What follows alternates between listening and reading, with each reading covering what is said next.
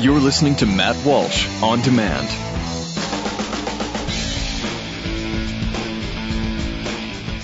All right, welcome to Matt Walsh On Demand, everybody. Thanks for being here. Well, you're not really here exactly, but wherever you are, thanks for being wherever you are and listening to me.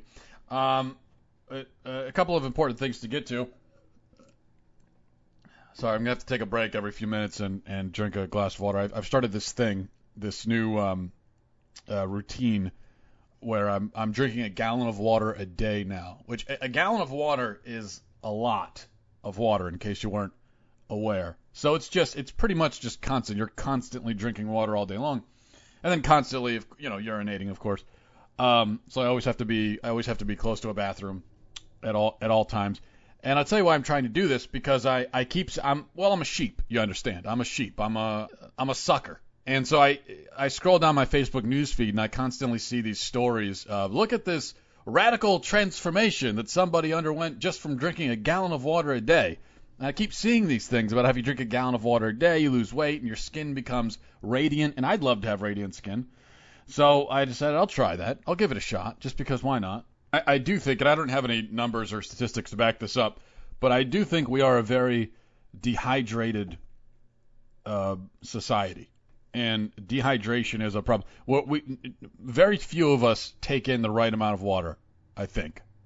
And I think the reason is there are so many other options. There have never been, in the history of human civilization, there have never been as many beverage choices as there are now. So it used to be that you had water, and the water you couldn't really drink because it was infested with the plague or whatever.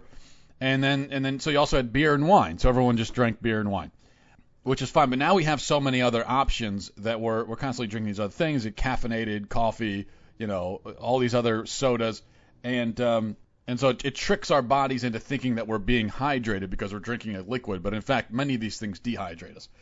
And I could do the whole podcast on why we should all drink more water, but I won't. So instead, what I'd like to talk to you about is truth. Okay? And ultimately, I believe that the world and all of the people in it can be divided into just two groups. And those groups would be those who love the truth and those who hate it. So those who strive to find the truth and those who strive to bury it.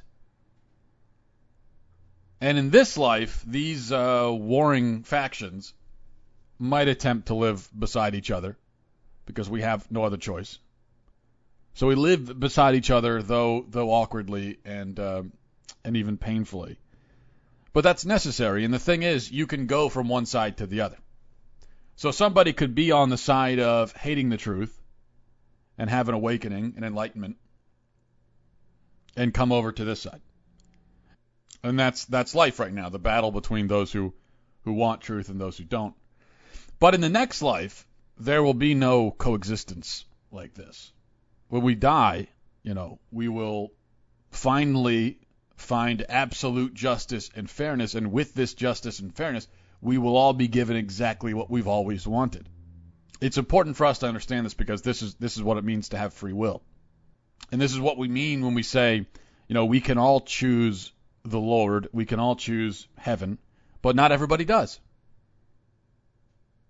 Those who are in hell choose to be there. Those who long for truth, ultimately in the end, will be brought into full communion with it, or when I say it, I really mean him. And those who wish to live in a world of deceit and darkness will be granted that opportunity. Everybody gets what they want in the end. And truth, the King of Truth, God will bring his children home, and the Father of Lies will claim his minions to himself. And this is the story of mankind, not just mankind, but of all of existence. Light versus dark, truth versus lies. I remember, if you remember the scene at the end of True Detective, when Matthew McConaughey's character is telling Woody Harrelson's character about how when he was a kid, he would look up at the stars at night, and he would make up stories about, I guess, sort of mythological tales about the stars, like the ancient civilizations did. And Woody Harrelson asked him, well, what's what is the story? What is the story of the stars? And Matthew McConaughey says, well, it's the only story. It's the oldest story, light versus dark, and that's what it is. It's the only battle that ever mattered. It's the only question worthy of an answer. Nothing is more important than truth, and nothing defines us more than our desire to attain it or to avoid it. And that desire is what will damn us or save us in the end, and nothing else. So they say money is the root of all evil, but really that's not true. Of course, falsehood is the root of all evil. Literally, the root of all evil. The very first evil, the evil at the fall of man, was a lie, and truth is the root of all goodness. So I think we need to start seeing things in these terms. There's a reason why I'm getting all theological on you. There's a reason why I'm taking you to church right now. Because we need to start seeing things in these terms. Every debate about everything boils down to what is true and what isn't. I know that sounds supremely obvious, and it should be, but it isn't to a lot of people. Every debate boils down to what is true and what isn't. Now, here's the thing. If both sides are attempting to discern the truth, if both sides really want to know what is true, and that's what the argument is about, then in fact, they're on the same side. If you're debating somebody over an issue, it could be any issue at all, if at the bottom of all of that, you both really want to know what is right and what is true, and that's what you're trying to get at, then in fact, although you're arguing and you're having a discussion, you're having a debate, and maybe that debate is even angry at times, you're really not on opposite sides. You're on the same side. And I know that my wife and I, we have to remind each other this all the time, and I think we're probably not the only married couple, where we get into arguments about things, and like I think I mentioned before, we're in the process right now of buying a house, and it can be a stressful process, right? It can be stressful on a marriage, buying a house, any big life decision. And really, it shouldn't be that way, because my wife and I, sometimes we get into arguments about this and that thing associated with the whole buying the house process. And one or both of us will have to stop and say, you know what, we're on the same side here. We both want the same thing. We both want the same thing for our families. We're both getting at the same thing in the end. And so maybe this is an argument ostensibly about whether or not we're going to remodel the bathroom in the new house. That might on the surface be the argument, but really underneath all of that, the real question is what's best for our family, what's best for us, and we both want what's best for us and what's best for our family. So actually, although we're arguing, we're really on the same side. We're married, and that's true of all people. When you're arguing about something, but you want in the end the same thing, and that thing is truth, then you're really on the same side. You're not on separate sides. These are healthy arguments. They are good fights. You're fighting the good fight. When two people or two groups of people desire to find truth, a discussion, in that case, however heated, can lead both closer to it. And so there's no need to label the sides in this case. Nobody's part of any ideology in this case because truth isn't an ideology. Truth just is. And these people only want to know what is. So that doesn't place them on an ideological spectrum because truth transcends the spectrum. It's not on a spectrum. When both sides want truth, that's all they want. And they're really on the same side. But the thing is, this is not a kumbaya moment of, we're all on the same side. Let's clasp hands and dance in a circle around the campfire. Although there's nothing wrong with dancing in a circle around the campfire. That's not what I'm talking about because, in fact, when there's an argument and both sides are trying to get at truth and want the truth, yes, it's true that then both are on the same side. But that doesn't mean that everyone is actually on the same side. Because the point here, what I'm getting to in my very wordy way, is that the problem in our civilization is that many of us don't actually care about the truth at all. And our arguments and our debates are so infamously futile because they're not designed to reach any kind of conclusion at all. And that's when you find yourself in a discussion with someone who is fundamentally and in every sense on the opposite side from you. They are on a completely different side. And it's a side where in fact the sides are so opposite and so alien to each other that there can never be agreement. There can never be harmony as long as that other side exists.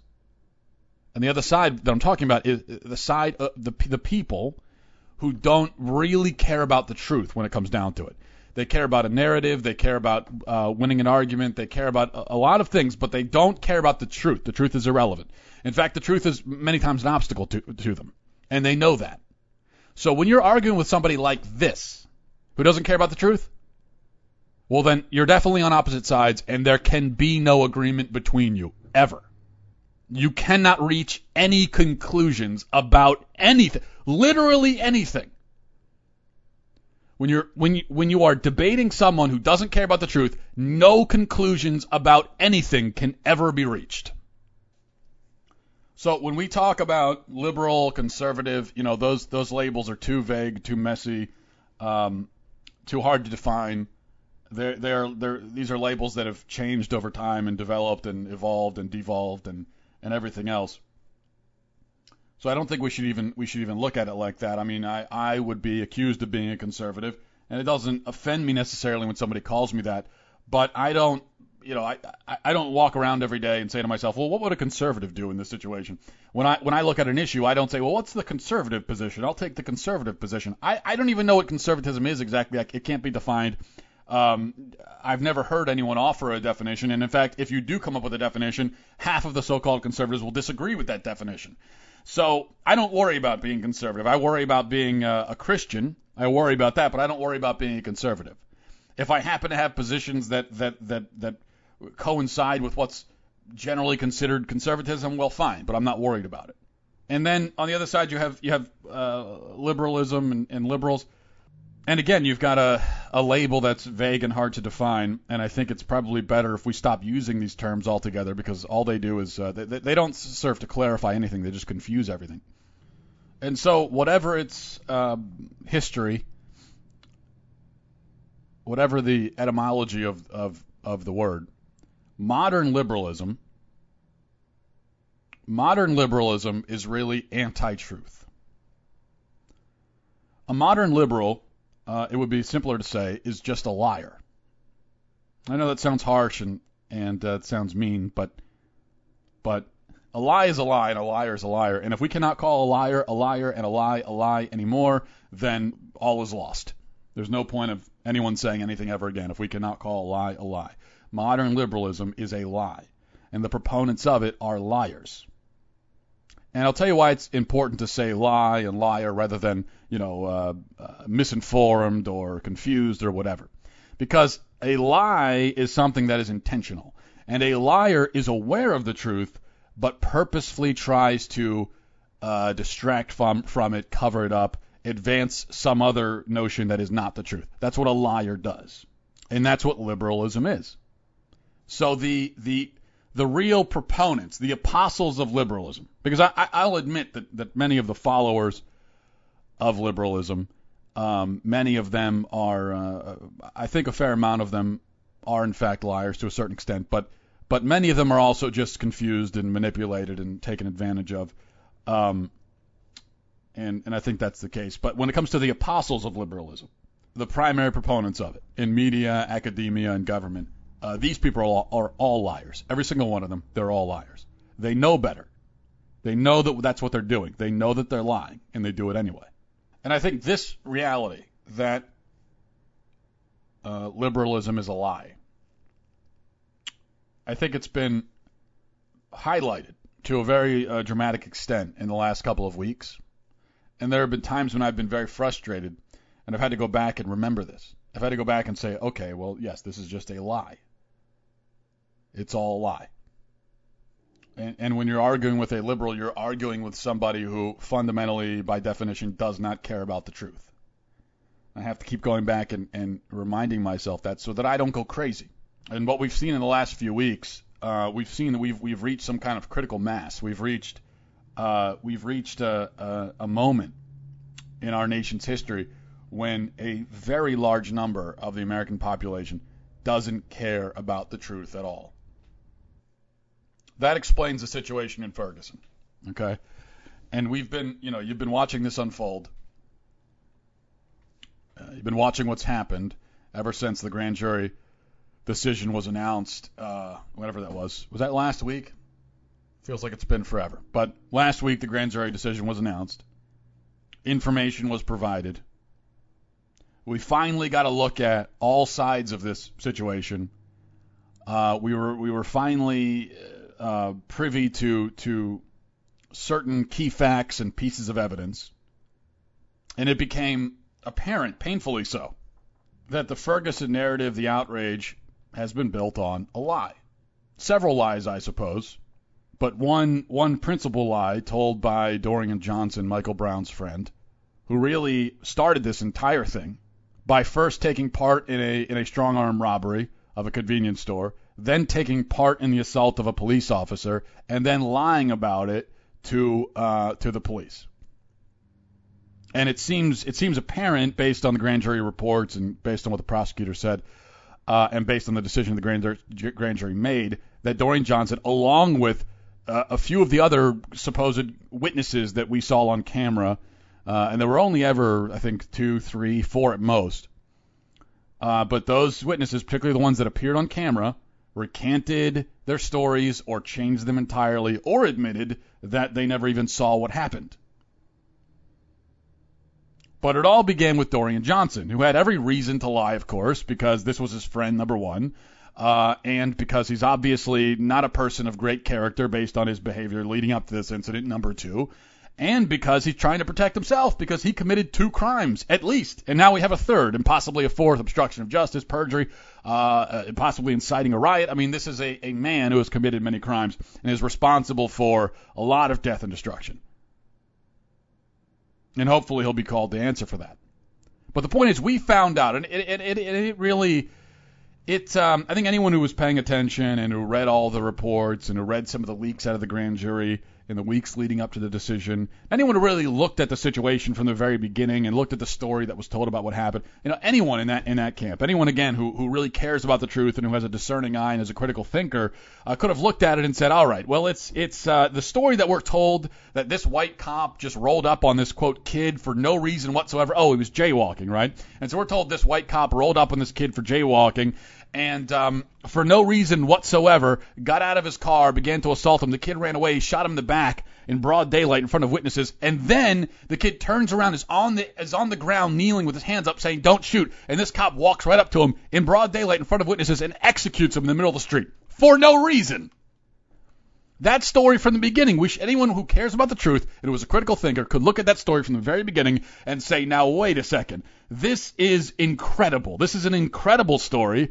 This is a story of a cop who's apparently a psychotic, a serial killer, and he has no other record, nothing else on his record. He's never done this before, but apparently he just lost his mind that day and decided to execute somebody in the middle of the street for no reason. And you know what? Before we assume that that's what happened, maybe we should hear the other side of the story, right? Maybe we should at least hear the other side of the story before we assume that this incredible event took place. And anyone who said that to themselves, again, the people that care about the truth, they would have found reason to doubt the story early on. And then when the grand jury reports were leaked, well, now you're saying to yourself, okay, this really appears to be complete BS. But if you're like me, you said, well, these are leaked reports. We don't really know. I mean, maybe they're just false. Maybe this isn't, we don't know the source of the leak. These are anonymous leaks, so let's at least wait until we officially get the word from the grand jury. And then we got the official word. They released about 1,000 pages of evidence, and it became very clear, explicitly clear, that the story we heard in the first few minutes of the Michael Brown shooting, that story was a lie. There's no getting around it. There's no way to dull the edges of this. It was a lie, plain and simple. And so when you look at the ballistics, you look at the forensics, you look at all of the eyewitnesses' reports, and apparently there are about 60 eyewitnesses. You look at everything. you find a picture that's very different. You find a picture of a man, Michael Brown, who walked into a convenience store and truly for no reason in this case decided to brazenly take a package of cigars off of the counter at the convenience store right in front of the store owner, right in front of the store clerk, just as a way to sort of pick on this guy. I mean, I can't think of any other reason why you would do this. He didn't even attempt to shoplift it and stuff it in his pocket and be discreet about it and run out. No, the point here wasn't even to steal the thing. It was to pick on this guy, which is why he did it right in front of him. So he takes the cigars. He starts to sort of saunter out. And then the store clerk confronts him. He grabs the store clerk by the neck, shoves him into a display case, and then he doesn't run away. Okay, he doesn't run away at this point. He knows that he's robbed the place and then the police are going to come, but he doesn't run away. Like someone who's just a shoplifter, they might run away, but he doesn't. He walks down the middle of the street. He doesn't just walk down the sidewalk. He walks down the middle of the street, knowing that he just committed a robbery and the police are going to come get him. And then the police do come, but you know what? The policeman that first arrives at the scene doesn't recognize at first that this is a suspect in a robbery. So the police just rolled down a window and said, hey, we need you to move to the sidewalk. You can't walk down the middle of the street. But Michael Brown, still not satisfied, determined to have a confrontation, doing everything, every step of the way to make sure that he has a violent confrontation with a police officer, rather than saying, oh, this guy doesn't recognize me. I guess I lucked out. Okay, officer, I'll move to the sidewalk, and then walk, and then as soon as the officer's not looking, run. You know, that's what someone would do if they actually wanted to get away with the robbery. But he doesn't do that. He cusses the cop out, says, nope, I'm not going to move to the side of the street. Now the cop has a chance to really examine the situation, and he realizes, oh, look at that. He fits the description. He's holding a package of cigars. This is our armed robbery suspect. He puts a call into the other to the other cars, and he stops his car. He tries to get out to make an arrest, and Michael Brown assaults him while he's in the police car. He assaults him. We know that because the forensics prove it. And then Brown tries to grab the officer's gun, and we know that because the ballistics prove it. Shots go off. Michael Brown retreats. He starts running. Officer Wilson gives chase, but this chase does not last but a few seconds. Michael Brown stops, comes toward the officer. We know this because of the forensics and because of blood analysis. There is no doubt here that Michael Brown stopped and came toward the officer. This is a fact. It's not just witnesses, but the forensics prove it. Because you've got Michael Brown at the end of it laying dead on the sidewalk or on the street, and we have a trail of blood of his blood that goes past him about 20 feet, which means that while bleeding, he stopped and came toward the officer. The officer screams at him, tells him to stop. He doesn't. Officer then lets off some shots, tells him to stop. He doesn't. Lets off some more shots, puts him down. He's dead. That's what happened. According to the forensics, according to the ballistics, according to the evidence, according to other eyewitnesses. And according to the eyewitnesses, by the way, who haven't been contradicted by the evidence, and the eyewitnesses who have not recanted their testimony, and the eyewitnesses who did not have an obvious incentive to lie, and by the way, all of the eyewitnesses who came out and confirmed the officer's story, every single one of them put their lives on the line. So they had, not only did they not have an incentive to lie, but they had every incentive to lie in the other direction. So of all the witness testimony, the ones who took the officer's side automatically are the most credible, because why in the world would you risk your life to take the police officer's side? Doesn't make any sense. But regardless, their account vindicated by the evidence anyway, so we don't even have to look at credibility and all these other things. But then look what happened. It's proven now. Proven beyond a shadow of a doubt. Michael Brown was not shot in the back. He did not have his hands raised. And there is every reason in the world to believe that he never made any attempt to surrender, and we absolutely know that he instigated this confrontation for no reason at all. He had every opportunity to de-escalate it. He had every opportunity really to avoid the confrontation altogether by running away or doing what a normal person would do if they robbed the store. He had every opportunity. but he wanted this confrontation. He turned he turned it into something violent. He turned it into something deadly. And yet that hasn't stopped the narrative. We've got members of the Congressional Black Caucus taking to the floor, the House of Representatives, putting their hands up in the air. The symbolic hands up in the air. Hands up, don't shoot. But we know that didn't happen. We know that it's a lie. And they're still doing it. The St. Louis Rams run out on the field, hands up in the air. We know that it's a lie. We know it didn't happen.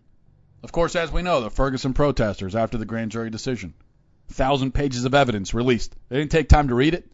It didn't matter. Because it didn't matter to them what it said. It didn't make a difference. There could be video evidence. There could be video documenting. I know everyone's now saying, oh, put video cameras on the cops. Like video cameras would matter? If forensics don't matter, if ballistics don't matter, if eyewitness testimony doesn't matter, if none of that matters, then why would video matter? It doesn't. Forget the body cameras. It doesn't matter. Because the truth doesn't matter to one side of this debate. The liberals adopted this. They decided that it's good for their narrative. It's good for their racial narrative. It's good for their narrative about law enforcement. It's good for their narrative for their socioeconomic narrative. And so they adopted it, and they said, this is our version of events, and it doesn't matter if it's true. And I have heard that stated pretty much explicitly, as I'm sure you have multiple times. People all but saying, look, it doesn't matter if this is true or not. Michael Brown was murdered, and it doesn't even matter if he wasn't really murdered. We're still saying that he was murdered. Because the truth doesn't matter. And I've had so many arguments with people, mostly online. The most productive sorts of arguments online. But also, other people in person. I've had so many arguments. And I'm just banging my head against the wall. And I'm saying, what are you talking about? It's proven.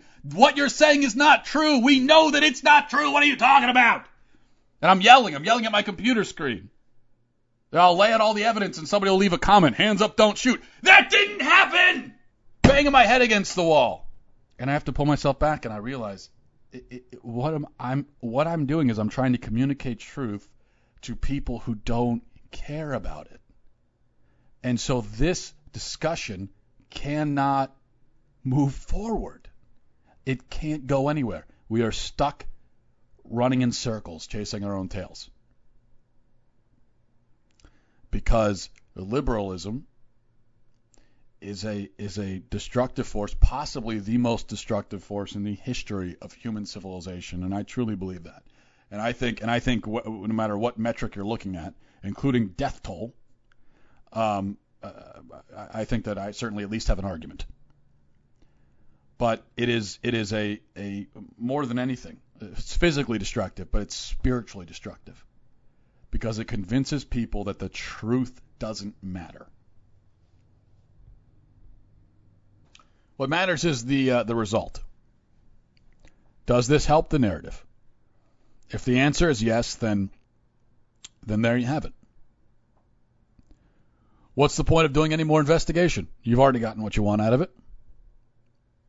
Point's already been proven. Truth doesn't matter. That's the situation we're in as a society. What do we do about it? How do we fix it? I don't know. I wish I had the answer for you. Maybe that's a podcast for another day. I do know, and this is what I've been saying for a long time, is that our as people that care about the truth, it's almost pointless to try to convince people of the truth at this juncture. The first thing that we need to do is get people to care about it before we convince them of this particular truth over here. We have to fundamentally convince them to care about the truth to begin with. And I don't know if you can really convince someone to care about something. I don't know if you can intellectually convince them to care about something. But however it can be done, that's the first step. And I wish I had more, but I don't. And I'm running out of time anyway. So that's going to do it for me this week. Remember, you can always find me on Facebook, facebook.com/MattWalshBlog. And I'll talk to you next week, but probably plenty of times before then. Acuche salus. Have a great week.